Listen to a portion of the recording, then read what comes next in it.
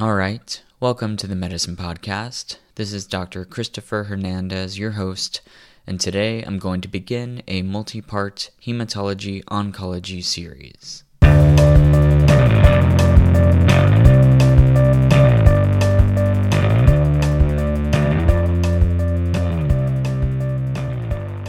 Okay, so this episode is a little different from the others I've done so far. Instead of discussing one topic in detail, I'm going to sequentially cover various pathologies seen in the field of hematology, just mentioning high-yield points that are important to remember. I'm doing this because I'm trying to get a handle on this field, and these are things I want to make sure I remember. If you're a resident or a medical student or anyone who has an interest in getting these things right, then this material may be useful to you as well. So let's get started. Again, I'm only going to be pointing out the basic, most high-yield facts. Obviously, there's more to know about each of these diseases and disorders. Let's begin with aplastic anemia. Perhaps the most important thing to realize about aplastic anemia is that the name is misleading, and that you virtually always see pancytopenia, not just anemia. The anemia is going to be non-hemolytic, with a low retic count, because the whole point is that your bone marrow is not productive. You see hypocellularity of the bone marrow on biopsy. You can also see some fatty infiltration, which just looks like big white bubbles on the slide where the fat was washed out during prep. EPO will be increased appropriately, but the retic count will still be low. The condition is usually caused by drugs, viral infection, or an autoimmune process. The mnemonic and first aid for the drugs that can cause aplastic anemia is can't make new blood cells properly, which I think is pretty clever. Each of those words stands for a different drug, and the list is carbamazepine, methimazole, NSAIDs, benzene, chloramphenicol, and propylthiouracil. So you'll notice that both of the hyperthyroidism drugs are in there, methimazole and PTU, the thioamide drugs. So that, of course, is why we stop the drugs and check a CBC if the patient develops a cough or a fever, as discussed in my last episode. Maybe they're having an aplastic crisis. The highest yield viral agent to associate with aplastic anemia is probably parvovirus B19, but HIV, EBV, and the hepatitis viruses are also associated, especially Hep B. Treatment can involve immunosuppression, such as with anti-thymocyte globulin or cyclosporin, or if the patient is below 50 and has a donor, allogeneic hematopoietic stem cell transplantation. Obviously, if there's an offending agent, you stop that drug. And that's all I'm going to say about aplastic anemia. Let's move on to the next condition. The next condition is paroxysmal nocturnal hemoglobinuria, or PNH. Let's start with a discussion of the name. Apparently, the nocturnal part of the name has to do with the notion that during sleep, people tend to hypoventilate a bit, and so become somewhat more acidotic, and therefore more predisposed to episodes of hemolysis. PNH patients have low-level hemolysis at baseline, but during episodes, or paroxysms, of increased hemolysis, the urine becomes discolored due to the presence of hemoglobin and hemosiderin. This hemoglobinuria is variously described as red, or pink, or just dark urine. It's often noticed in the morning, which is also often when urine is just more concentrated anyway, so that explains the name. The pathology here has to do with the complement system, and the key factoid to remember is that, generally due to an acquired mutation in a hematopoietic stem cell, PNH patients lack CD55 and CD59 on their red blood cells. Again, flow cytometry will reveal the absence of CD55 and CD59. These proteins are normally protective against the complement system being activated. Without them, you get complement-mediated intravascular hemolysis. Note that here, as in aplastic anemia, you often see pancytopenia, not just a Coombs-negative hemolytic anemia. Clotting is also very often a big problem in this disease, and not necessarily just your standard venous thrombosis of the legs. Atypical locations such as hepatic, portal, mesenteric, or cerebral veins will often be found to have clot. So when you see weird clots in the setting of pancytopenia, including low platelets, PNH is on your differential. There's a relatively new treatment for this disease, eculizumab, brand name Soliris, which is one of the most expensive drugs in the world. I suppose it's been available for about 10 years now. Severe Neisseria meningititis, aka meningococcus infection, is an interesting known side effect of eculizumab treatment, and patients are actually vaccinated against meningococcal infection before treatment with eculizumab begins. Okay, that's it for PNH. So far we've done aplastic anemia and paroxysmal nocturnal hemoglobinuria.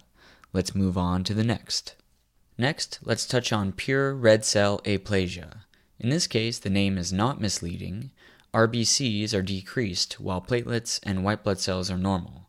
Retic count is also low, and if you do a bone marrow biopsy, which technically is required for the diagnosis, you see basically a total absence of erythroid precursors. There are several known causes of acquired pure red cell aplasia. Parvovirus is again an important cause. The virus is actually cytotoxic to erythrocyte precursors in the bone marrow, but I think thymoma is one of the more high-yield associations to keep in mind for pure red cell aplasia. It's a somewhat rare cause, but if you do find a thymoma, thymectomy is part of the treatment. Another interesting etiology is when patients receiving epoetin, or one of the exogenous forms of the EPO molecule, usually in the setting of chronic kidney disease, develop antibodies against the EPO molecule and develop pure red cell aplasia as a result. Lastly, you sometimes see pure red cell aplasia in the setting of various cancers, especially large granular lymphocytic leukemia. You may see it as a consequence of certain drugs like phenytoin, and of course it is often simply idiopathic. Idiopathic pure red cell aplasia is typically immunologically mediated and treated accordingly, that is, with things like prednisone, cyclosporin, and cyclophosphamide. Alright, now let's move on to isolated neutropenia, which we see all the time in the hospital. The first step is to grade the severity, because clinically significant infections are most likely to occur in severe neutropenia, when the white count is less than 500. The 500 to 1,000 range is considered moderate neutropenia, and the 1,000 to 1,500 range is mild neutropenia. Sometimes isolated neutropenia is a congenital condition, as in benign ethnic neutropenia.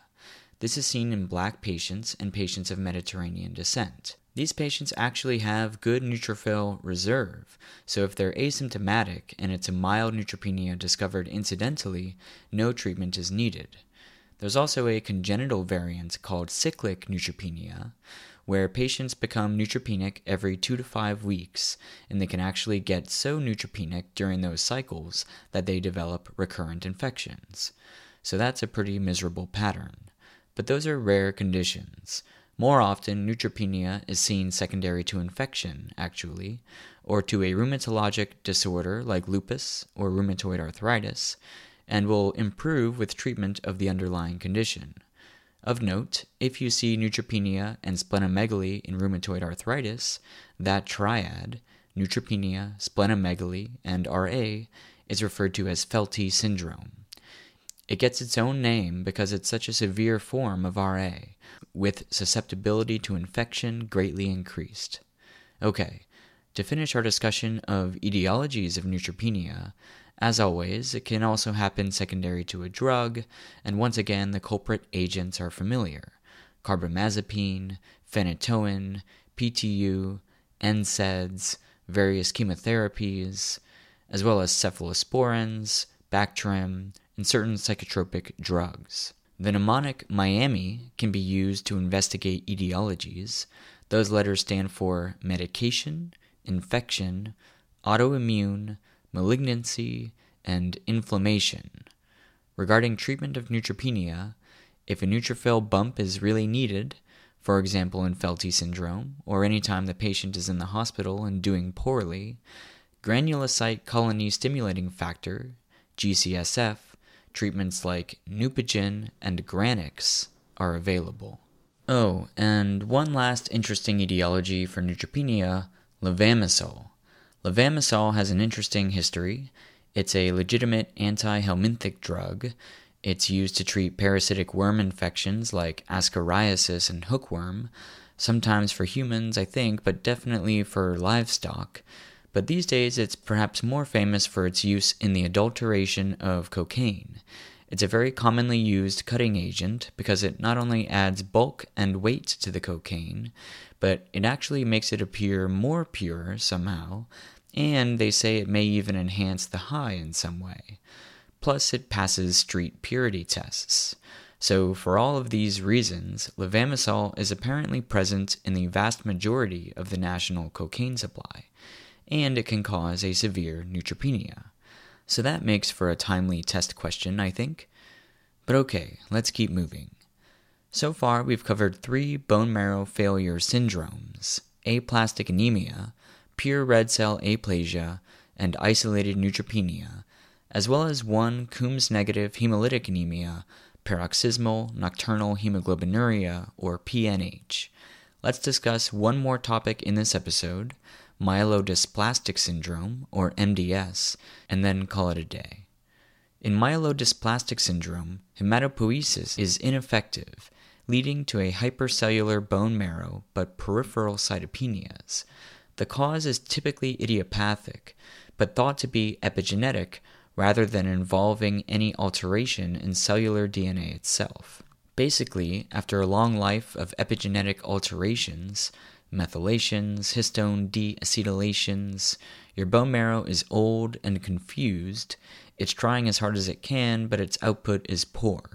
Usually, what you see is an older adult with a macrocytic anemia, and maybe another line affected as well, maybe a leukopenia or a thrombocytopenia.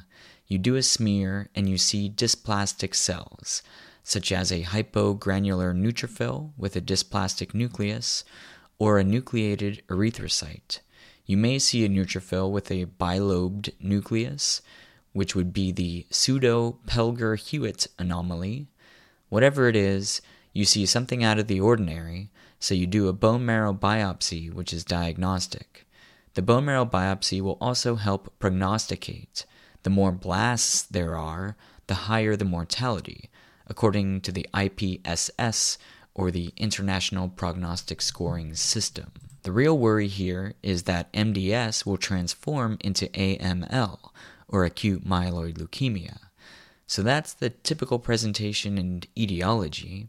There are secondary causes of myelodysplastic syndrome as well. It can be the result of chemotherapy, or radiation, or exposure to benzene, etc.